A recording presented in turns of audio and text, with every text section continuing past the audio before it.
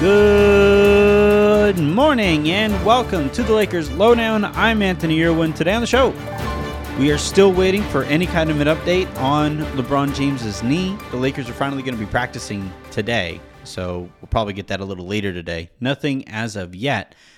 We do have we've already made the announcement, but I'm going to make it again. So we're going to talk a little bit about that, and then finally, we are now 10 days away from the trade deadline. I do think that we're going to start to get a little bit more noise of teams taking the Lakers offer a little more seriously. Let's start with the news surrounding LeBron James's knee, and there just isn't any as of yet, as I'm recording this at 9:45 my time on Monday night. Look, the Lakers didn't practice. It's the first day back after a long trip. Totally understand why they would take a day off. Those long trips got to be brutal.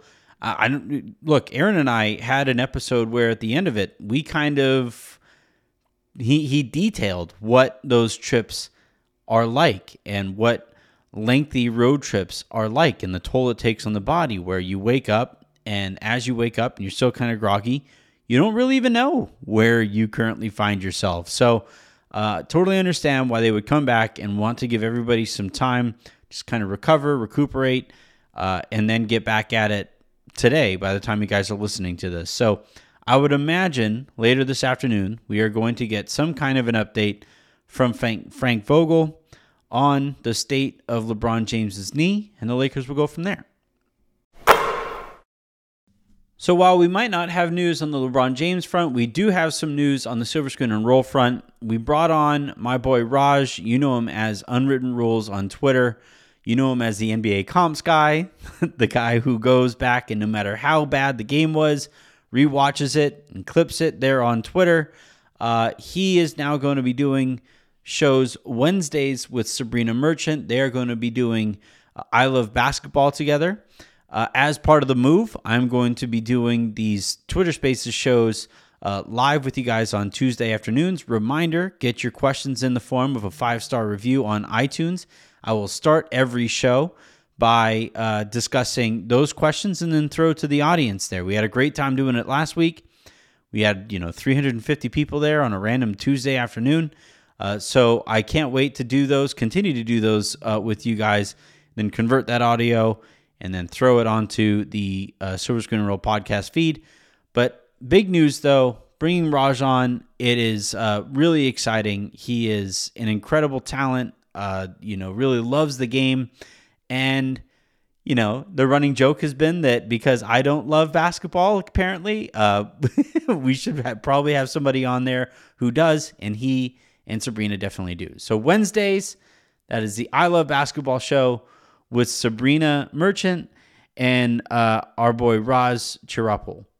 All right, so not much actual news to get to here, but I do have kind of a theory for what the news might look like now that we are in the same month as the trade deadline. I do still think for the next few days or so, news is going to be kind of scarce on what the Lakers are going to be doing or the number of teams that are interested in what the Lakers are offering.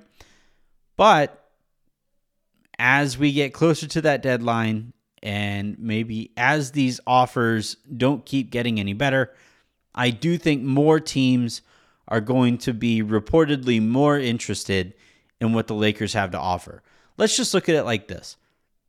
I can't think of a Laker out there that the Lakers have sent out that has not had at least a pretty good career in the NBA to this point. The only real true miss that the Lakers draft team has had out there is probably Anthony Brown, and he was a while ago. Since then, you have Julius Randle, who got paid by the New York Knicks. Now, he's struggling this year, but I don't think anybody in New York is going to tell you that they aren't fans of his game and the toughness that he brings to that team. You have Brandon Ingram, who is a literal award winner for the New Orleans Pelicans. And, again, having somewhat of a down season, but everything about that New Orleans Pelicans team is super depressing right now because Zion apparently doesn't want to be there. So I'm not really going to hold that against him. Josh Hart has turned into a valuable role player. Kyle Kuzma, same thing. Lonzo Ball was on track to win a defensive all-team award this year. Still might, depending on how much time. Probably going to miss too much time to do so. But had he remained healthy, I thought he had the inside track to at least a second-team All-NBA defense. So if you're an NBA team out there and you're looking at Talen Horton-Tucker, I would trust the Lakers scouting department to have an eye for talent. We know what they have done in finding Austin Reeves, and we know what they have done in finding Alex Caruso. And you look at Talen Horton-Tucker, and I do think there's an intriguing prospect there. I'm lower on him than most, but still, you're looking at a 21-year-old dynamic ball handler with the length and physicality to be able to be a decent defender moving forward. At least a league average defender is what I would predict there. I think he has the opportunity to be above league average, but at the very least, I think he'll wind up being a league average defensive player.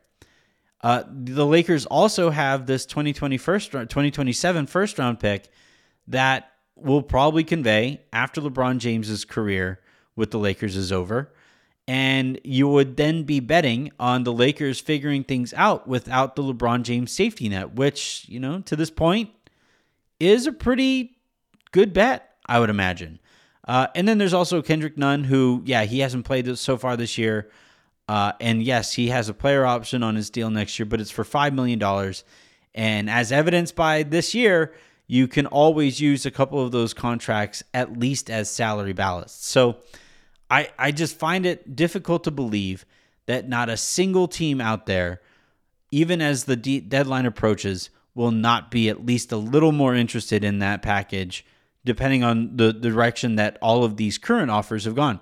If these teams were blown away or bowled over by the offers that they were getting for whatever player everybody knows to be on the market, then a trade would have already happened. Or they would be, there'd be more noise about, so-and-so team has made legitimate offers for Jeremy Grant, Harrison Barnes, you name it, right? Whether it's Kendrick Williams or, any number of these other players who are known to be out there and available. Miles Turner, Domantas Sabonis, go down that list. Gary Trent Jr.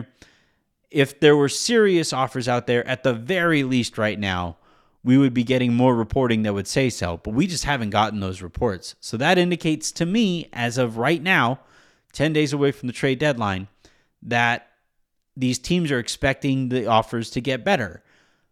But that in and of itself is a gamble. And if that gamble doesn't pay off, then the Talen Horton-Tucker, Nunn, and a 2027 first-round pick starts to look a little bit more intriguing. And I do think at some point in the next, 4 or 5 days, we'll probably start to get a little bit more noise on that front.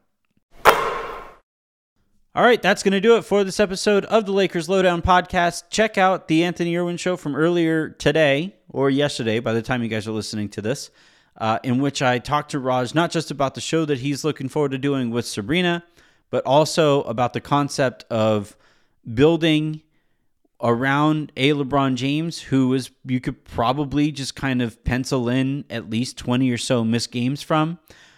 So I don't know what that would even look like. We actually had a really fun conversation, and we come to a conclusion that I think will probably be a pretty understandable one for everybody.